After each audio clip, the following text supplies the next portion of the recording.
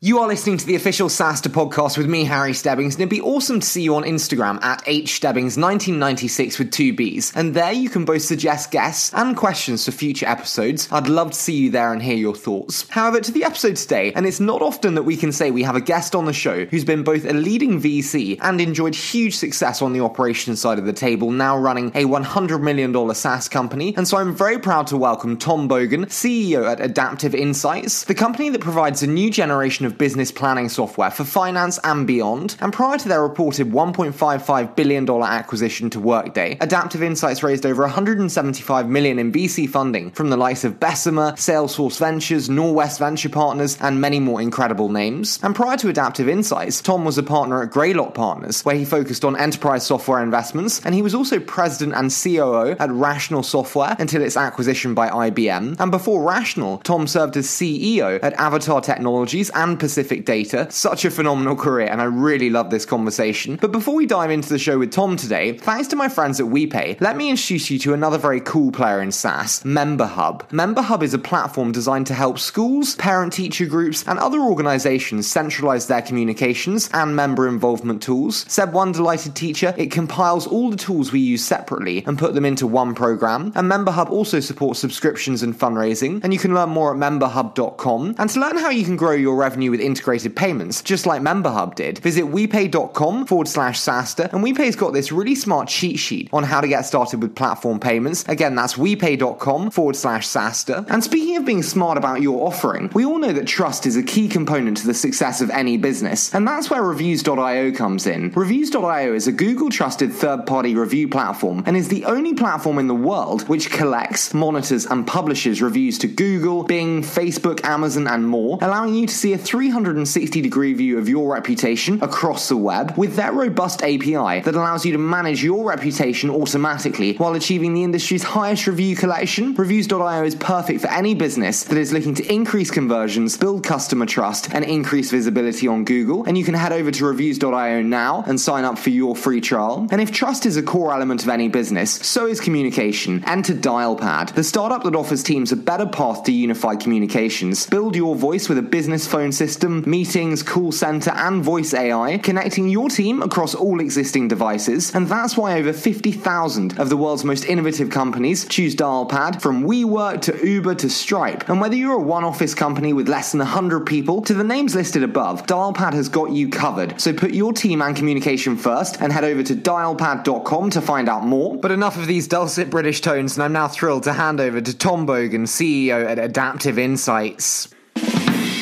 Good. That's perfect. Okay, I think we're warmed up. Tom, it's absolutely fantastic to have you on the show. I've heard so many wonderful things from the team at Greylock, so thank you so much for joining me today. Well, Harry, it's great to be here. Thanks for having me. Thank you so much, but I'd love to kick off today with, you've got this incredible storied career from the Greylocks to CEO at Adaptive Insight, but tell me, Tom, how did you make your way into the world of SaaS? Well, I think I started in software because I thought early in my career, I thought that's where the opportunity to build value would be over the course of my career. And it was predicated on a belief that software would fundamentally change the world. The way we operate, the way we work, it would be highly influenced by software. And traditional companies, the software content of their product and their services was increasing over time. And that was a belief many years ago. And if we look at it today, that's exactly what we see. And SaaS is just the natural evolution of what we've seen through many generations of software, which enables us to deliver more value to our customers now in a very efficient and timely manner. Can I ask, you've seen the evolution of the industry over many years now. Some say that we're kind of coming to the end of the cycle, and others say we're just at the very start. How do you think about where we are in that kind of inflection moment for the SaaS industry? I think that this generation of technology, the SaaS generation, will last for a fairly extended period of time. Every generation appears that it will be the last in terms of an innovation cycle, and something else displaces it. We've seen technology generations go from 10 or 15 years to 20 or 25 years, and the SaaS generation really brings that all together. I think the ability to host applications in a multi-tenant environment and to bill on a subscription basis, which shares the risk risk of success between customers and the software vendor. I think that SaaS is the generation that just has a lot of the fundamentals of delivering high quality and value to our customers right. So I think the life cycle will be longer for the SaaS generation. Well, as a SaaS investor, I'm naturally thrilled to hear that. But I do want to break the interview today up into a couple of different components, starting with your role and position as leader and CEO, then moving to the company itself in all its scaling glory, and then finishing on the metrics and the tactics that it really takes to get there. Does that sound good?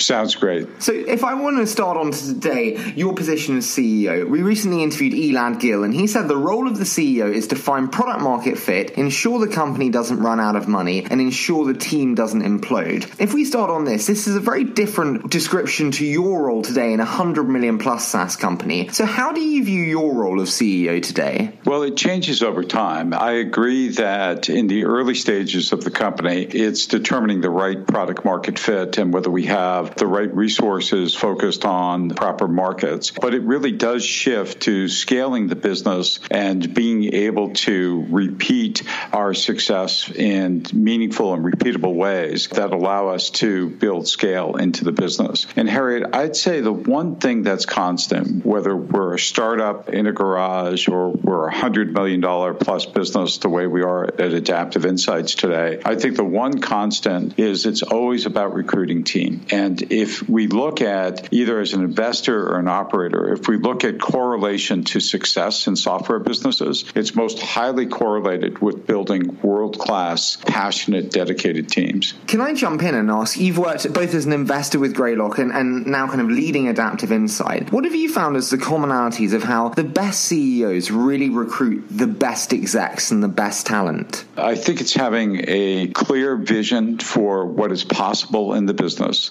being able to articulate in a very transparent fashion where the company and the business is today and the way we're going to evolve that, create a sustained value for our customers, our team, and our investors. And I think the best companies and the best CEOs tend to be intellectually honest about where the opportunities as well as the challenges are in the business and share that with prospective teammates as we're recruiting them. Because I think that if there's anything that new teammates are disappointed to see, it's surprises. And so being really transparent during the recruiting process, I think, is one of the keys to being able to build highly empowered and engaged teams. The one question that always strikes me when kind of recruiting new talent to the team is how do you handle, and I'd love to hear your thoughts, how do you handle and manage the existing team who maybe thought they were in line for that promotion, but then an external hire's brought in? How do you manage that kind of internal maybe discontent or dissatisfaction, and how do you think about that? Yeah, it's a great question. I think in two ways. I think the first is before we make a decision to make a change, being really straightforward and honest with our existing team members, being able to articulate what we're trying to accomplish with this part of the organization or this position, and having really frank dialogue about where that individual is, making sure we understand their career aspirations and mapping that to what the company needs.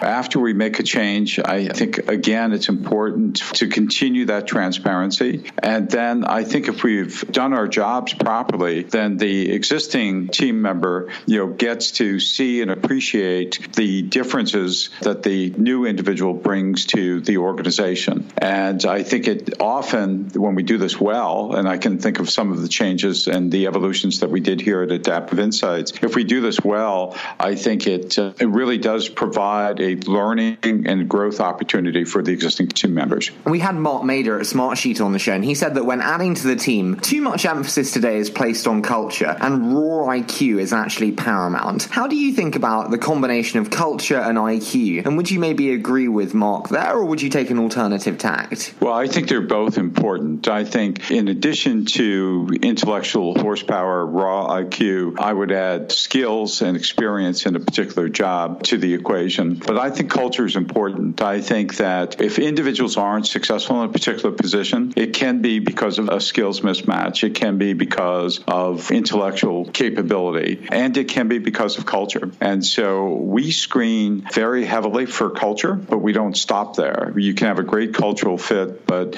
perhaps have somebody that doesn't have the skills or the experience to be successful in the role. That won't work. But we can also also have somebody with a great set of skills, but if the cultural fit isn't right, then it's much harder to get the team aligned. And the value of getting the team aligned around a common vision, a common mission, and the acceleration that comes with that is really important. It's hard to achieve that without culture. Now, I'm being very naughty here, and I'm going totally off schedule, but I'm just too interested. When someone doesn't work out, I hear kind of conflicting advice. Some founders tell me you've got to rotate them within functions in the organization and find their fit, and others say, it's paramount importance to fire fast. How do you think about rotating within organization to find that fit, or the importance of actually just starting again?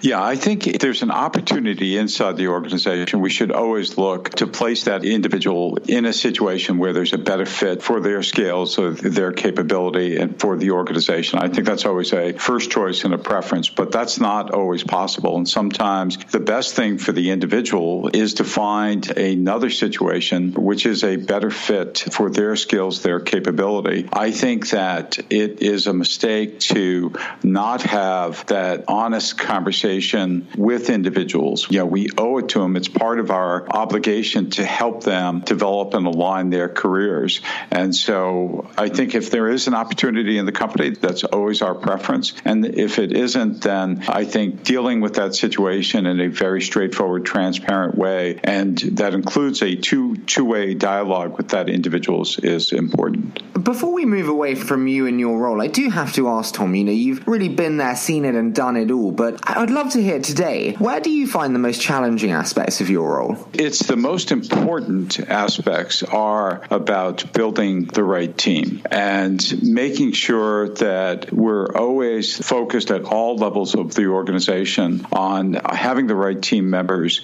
in the right jobs, driving alignment in terms of what we're trying to accomplish overall for the organization, and then within, whether it be the various departments and functions within our organization or the various individuals working, making sure that we have clear goals, clear alignment. So I think that combination of team, along with clarity about mission and what we're trying to accomplish, is the most critical. Absolutely. We mentioned, though, earlier, you're breaking the 100 million mark. A huge congratulations to you for that first. Thank you. I appreciate that. But Byron Dieter said before that only 1% of companies ever break $100 million. So starting on an element of causation, having seen so many scaling businesses, why do you think it's so hard for SaaS companies today? Let's start with that. Well, I think there are a couple of reasons. First of all, SaaS in terms of a category is a relatively new approach. So some of the companies just naturally are earlier in their development and investment cycles. I think that's part of it. I think the critical element in building great software companies is the intersection of tremendous market opportunities. And as we've discussed, over the course of the last several minutes, building great teams. I think SaaS, obviously, because we use a subscription billing model, our businesses don't build and scale as quickly as perpetual software businesses did. And I think so there's just this natural evolution that because of the customer engagement and billing model, the SaaS businesses will take longer to build. So then, considering that 99% don't get there, for the 1% that do, how can a company go where that 99% haven't been able to? Well, it starts with market opportunity and having a solution that provides a great product market fit. And I think it also takes having a world-class team with clear alignment around a big vision to be able to drive transformation for customers. I think about our space, the planning space, and the things that we can do when we put planning into the cloud are so much greater than what we could accomplish with on-prem software. And so by having planning in the cloud, we can deliver world-class planning capabilities to more companies than we ever could in the perpetual model. And so I think this is one of the areas that SaaS actually contributes to growth and accretion in markets. We've mentioned the team multiple times before in this interview. It's a difficulty obviously scaling the team, and there's often inflection points or even breaking points in the scaling of SaaS teams. I'm really intrigued personally. Where have you seen the kind of biggest breaking points? That's a great question, and I'm not sure this is a perfect analysis, but I do think there's a 0 to 10 million component, a 10 to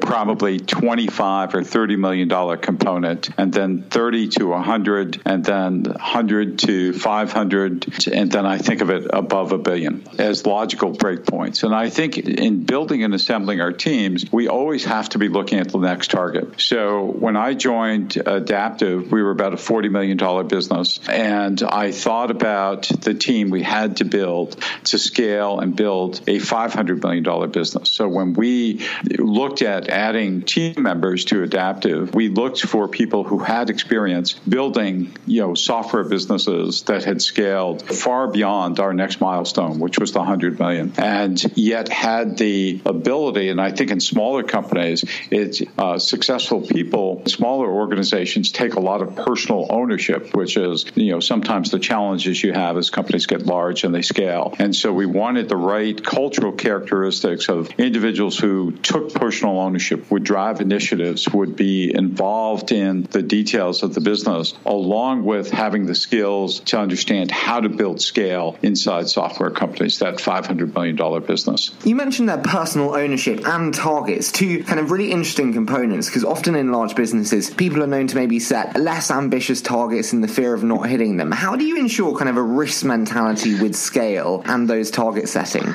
Yeah, a couple ways. I think the first is that we try to have a culture that we really believe that we have to make a certain number of mistakes to be successful. If everything we do is successful, then we haven't set our targets aggressively enough. And so there is a philosophy here that it's important to set targets that are achievable and realistic, because if we don't have that, that's demotivating. But it's also important to set targets that have stretch in them. And we'll often, for certain initiatives, we'll set a baseline target along with a stretch goal associated with that target. And when we evaluate how we're doing, we'll look at both. We'll look at whether we've achieved the baseline target, and often we'll set our financial plans around that baseline target, and then we'll set our aspirational organization orientation around those stretch targets. So I think it's important to have both. You're right, in some organizations, whether it be larger companies or smaller companies, there's sometimes a culture of setting targets that will be highly achievable.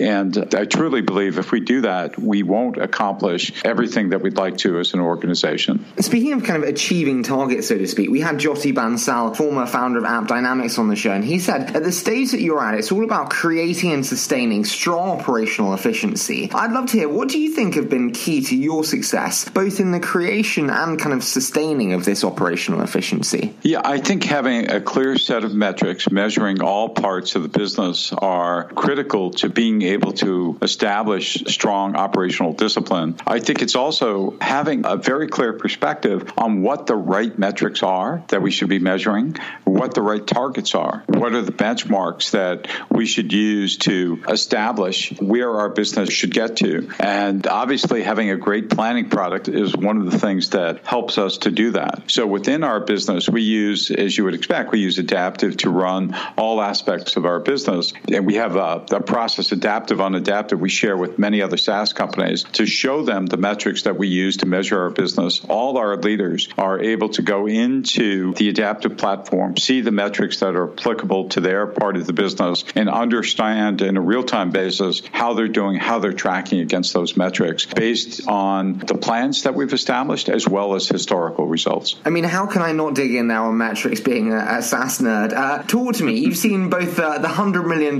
mark, and then you've also seen the early stage startup founder mark. What can startup founders do in determining which metrics to track and measure in their SaaS business? Well, I think ultimately at all stages, we all need to focus on ARR growth and ARR under contract. And I think that is one of the key metrics and the key determinants of success. I think for development teams, I think it's important that we are able to articulate a roadmap and have ways to measure our progress against that roadmap. The agile development process is well suited to capture a number of essential metrics, whether it be value delivered for various various releases and other metrics that we use to measure efficiency in our development process. And they probably become relatively more important in some of the early stages of the company. And then as we begin to scale and grow the business, we'll measure marketing efficiency based on marketing investments, the kind of leads that we can generate through our various marketing channels. We measure, in our case, we look at number of deals per sales rep, average deal size per sales rep. We look at our cost of customer acquisition, the lifetime value associated with those customers and those ratios. And we also look at our spending on a percentage of revenue basis, because that is one of the key metrics that are available to benchmark to other SaaS companies to make sure that we're within an acceptable zone for our stage of development of where our company is. You said about ARR growth and ARR being kind of paramount importance. We had Shan Sinha, founder at High Five, on the show recently. He said that payback period's the most important. I'm interested, how do you think about payback in the hierarchy of SaaS metrics importance? We look at it through customer acquisition cost. That's essentially, we look at that in terms of payback period associated with that. I think they're correlated. I think we have to have an efficient model of customer acquisition. You can afford, obviously, to pay more for customer acquisition if we have very high renewal rates and therefore higher lifetime value associated with those customers, or if we have high gross profit margins associated with our subscription service. And that allows us to have somewhat higher customer acquisition costs up front. But I think it's a blend. So a lot of companies, Harry, as you know, look at the lifetime value to CAC ratio, and that encapsulates all those concepts. How efficient are we acquiring customers? What's the gross margin associated with that service? And how long do customers stay with us? Because ultimately, that's the value we're trying to capture inside our business, is what's the lifetime value over the course of our customer relationship, and what is the cost of acquiring that customer today? I had a company pitch me recently, and they had a large services component to their business. I'm interested, do you think that should be included in the CAC, given that it's probably a large determinant of whether someone buys or doesn't buy? How do you think about that? Well, I think about services in two ways. I think that services, for us, services are about making sure that we deliver the right value to the customer and we get them started the proper way. We don't look to drive large gross margins associated with services. It's really about enabling that customer relationship and driving a longer-term opportunity through our subscription revenue from the delivery of our SaaS service to the customer. I think that for some companies who are looking at services and they have maybe they're losing money in their service business, that has to be factored in as part of that customer acquisition cost if that's your business model, to lose money on services. Our business model is to be profitable in services. We try to drive between 0 and 10% gross profit in services. We think that's an effective way to run that business that delivers value to our customers and really accomplishes the goal of getting that customer started in a successful way. Can I ask, before we dive into the quickfire round, how have you seen your approach and attitude to kind of the metric stack and maybe metrics themselves change over time? Well, I think that we have moved from a world that we looked at our cost structure based on percentage of revenue to one that we have much more fine-grained analysis as to the underlying drivers behind those percentage of revenue. Some of the items we just discussed, like the CAC ratio and lifetime value, our customer renewal rates, which are extremely important. And obviously, I think we're always looking for root causes. For example, we can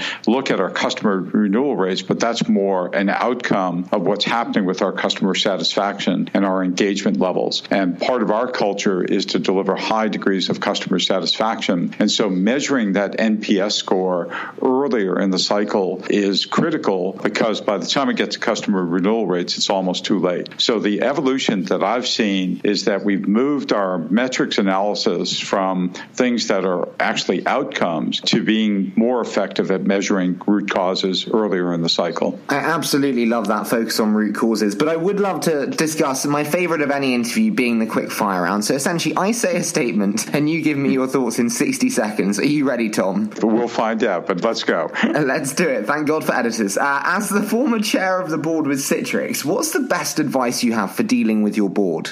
Be extremely transparent. Don't try to spin or manage or hide problems. Be absolutely transparent and you can have a rich, meaningful dialogue with your board members. Do you like the CEO to bring in other exec members, CTOs, head of sales, and engage more than just the CEO itself? I do. And what we do at Adaptive Insights is the whole exec team attends a portion of the board meeting. We'll normally start with an executive session, and it's an opportunity for me with the board to frame the issues, to hear the things that are on their minds, to make sure we get to those in the meeting. And then we'll close with an exec session to hear some of their reactions. But frankly, most of the feedback they have, we try to share in the open session that includes all the team members, because it's important for our team members to hear that directly from our board team, without me filtering them. So open dialogue, transparency, I think that's critical for successful board engagement. A moment in your business life, Tom, that's changed the way you think? I think it's more of an evolution, that the model we have today with SaaS businesses, the moment we started to look at this model, the subscription model, which transferred the risk of success from our customers to be shared by the software providers and the customers together, that it just makes inherent sense. It's a better way of doing business. It's better for our customers. It aligns objectives. And I think that's been the most important evolution of the software business over the last 2 or 3 decades. What would you most like to change in the world of SaaS today? Well, I'd love to have 100% renewal rates with all our customers. I think we could use some clarity on what cloud is. And for me, because there are several elements, one is that it's a service delivery model, and particularly around multi-tenant architectures. And it's also a billing and customer engagement model where we have subscription billings as opposed to perpetual software ownership. So I think getting more clarity around what truly are SaaS cloud companies versus some other companies perhaps trying to attach to that moniker because it's popular and hot. It's a rainy day. What book would you most gift to a young SaaS founder? Father, Son, and Company, which was Tom Watson's book. He wrote about 10 years after he retired from IBM, and he talked about the experience of his father in building the early stages of IBM, and then he talked about his personal experience leading IBM through mostly the 1960s. I actually think he may have written that book as late as 1990. I reread it every couple of years because the insight and wisdom that he had and the humility in which he framed his contributions, that business, what they did, was inspiring to me early in my CEO career. It's something I recommend to many CEOs. I love it, and I haven't read that, so I'm adding it to the list. But I do want to finish today, Tom, with what do you know now that you wish you'd known at the beginning? Now, you can choose the beginning point being beginning of your time with Adaptive Insight, beginning of your SaaS career, but at the beginning of ... Yeah, the beginning of my CEO career, thing that I think you learn is that you have to be thoughtful about the way you frame your perceptions, because I can remember offering a perspective on a particular issue early in my career, and I was offering an opinion because I didn't think I owned the issue, and a couple of weeks later we were implementing some of the things I was suggesting, and I felt like I didn't have the framework to know enough about that problem space. Other people in the organization owned it. And so I think one of the things I did learn is to really be clear about when you're expressing an opinion and when you're making a decision. And your process for making decisions and who owns decisions and having high clarity around that, I think is extremely critical for success. Well, Tom, I've moved off the schedule multiple times, but I was just too intrigued. So thank you so much for such a fantastic interview and for joining me today. Harry, it's an absolute pleasure. Thank you so much for doing this. Thanks for taking the time.